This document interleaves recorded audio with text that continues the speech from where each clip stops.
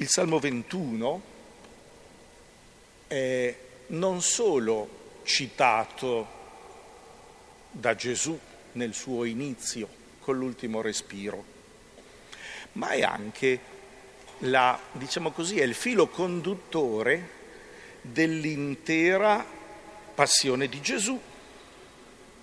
Hanno contato tutte le mie ossa, si dividono le mie vesti.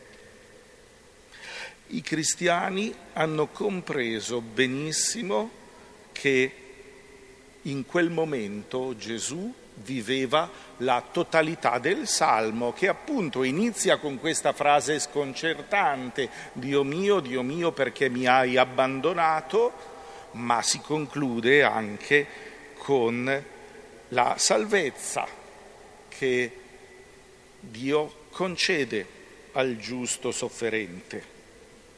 E quindi, se queste parole ultime di Gesù sono da un lato l'espressione della sua obbedienza senza riserve, fino in fondo alla volontà del Padre, il desiderio di essere unito in vita e in morte con il Padre, queste parole contengono e alludono anche all'esperienza della risurrezione.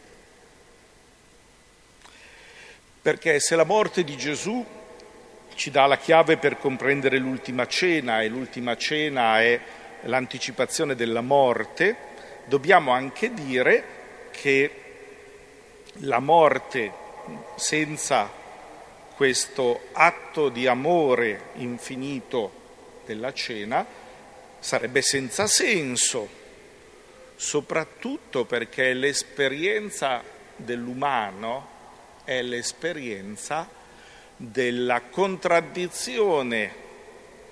La nostra essenza più profonda è relazione. Siamo creati a immagine di Dio e quindi non è bene che l'uomo sia solo. Ma la morte è esattamente l'interruzione di ogni possibilità di comunicare.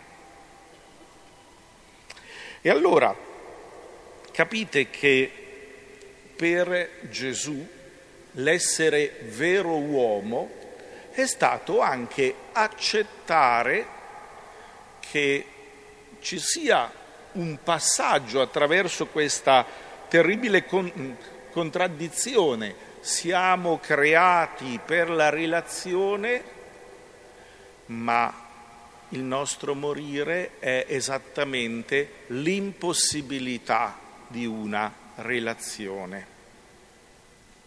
E allora possiamo intuire che l'esperienza della croce di Gesù è strettamente legata anche alla risurrezione proprio per questo, perché Gesù, in forza di quel legame unico, straordinario e indistruttibile con il Padre, è passato attraverso la morte senza perdere questa possibilità di comunione con il Padre. E quindi la sua esperienza è l'unica testimonianza, è l'unica parola veramente rivoluzionaria e innovativa sul destino dell'umanità intera. Gesù sulla croce, gridando le parole del Salmo 21, ci ricorda non solo che si può fare della propria vita un dono, ma si può fare della propria morte un'offerta e si può, attraverso Lui, sconfiggere l'essenza stessa del morire, perché nella morte con Gesù non c'è più l'interruzione di ogni comunicazione con Dio, anzi, il mistero della passione del Signore è la promessa che ciascuno di noi credenti, proprio nel momento del nostro passaggio attraverso quella tenebra, potremo incontrare il Signore Gesù. O meglio, potremmo a questo punto ricordare le parole di San Paolo: se siamo uniti a Lui con una morte simile alla sua, lo saremo anche con la sua risurrezione. E allora, se ritorniamo un istante indietro all'ultima cena, ricordiamo che Gesù aveva fatto sue le parole della tradizione di Mosè: il corpo e il sangue offerti in sacrificio erano il modo rituale per sottolineare che il legame con Dio passa attraverso il dono della vita. L'esperienza della Passione del Signore è stata una partecipazione alla tradizione profetica di Isaia. Lo abbiamo sentito soprattutto nelle due letture di quest'oggi che hanno preceduto la Passione.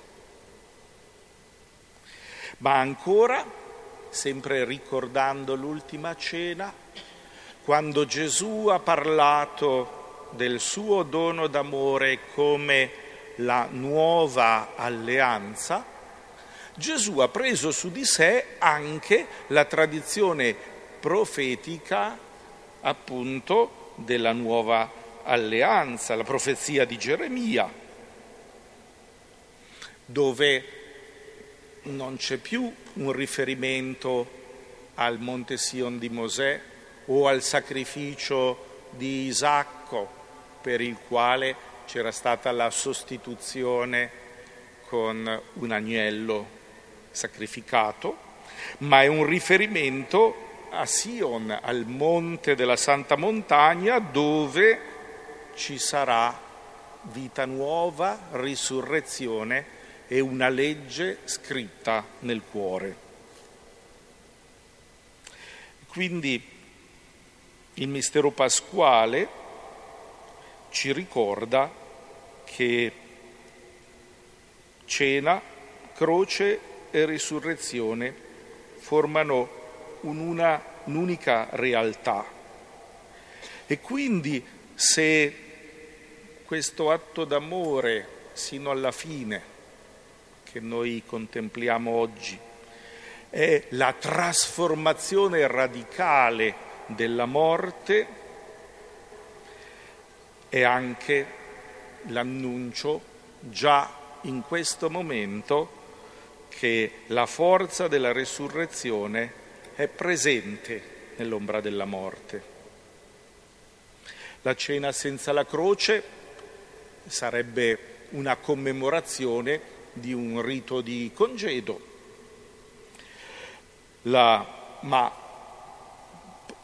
ultima cena e morte sulla croce senza la risurrezione sarebbero una speranza che è finita in nulla, come quella di Cleopa e il suo amico, i due discepoli di Emmaus, che se ne vanno smarriti e delusi. Noi speravamo. Per questo è così importante tenere desto lo spirito e percorrere fino alla Pasqua la nostra partecipazione, la nostra vicinanza al mistero della Passione, perché possiamo appunto ritrovare il senso ultimo del compimento.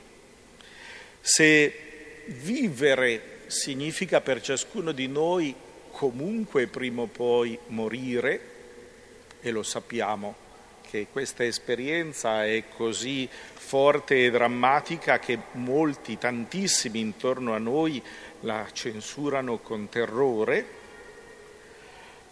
è importante che noi comprendiamo che l'unica vera e grande risposta liberante è proprio quella di domenica prossima, quella resurrezione, quella vita nuova, quel legame con il Padre indistruttibile che aveva in sé Gesù è esteso a tutti.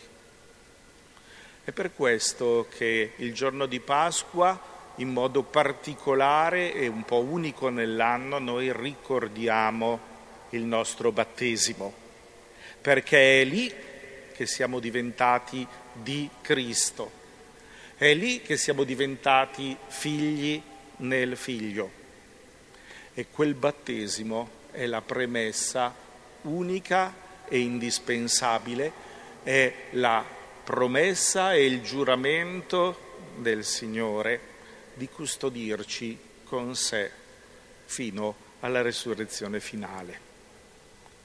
Con questa consapevolezza, allora possiamo rileggere tutto il percorso di queste ore di passione e morte e risurrezione del Signore come una interpretazione, una luce speciale per ricomprendere il nostro destino.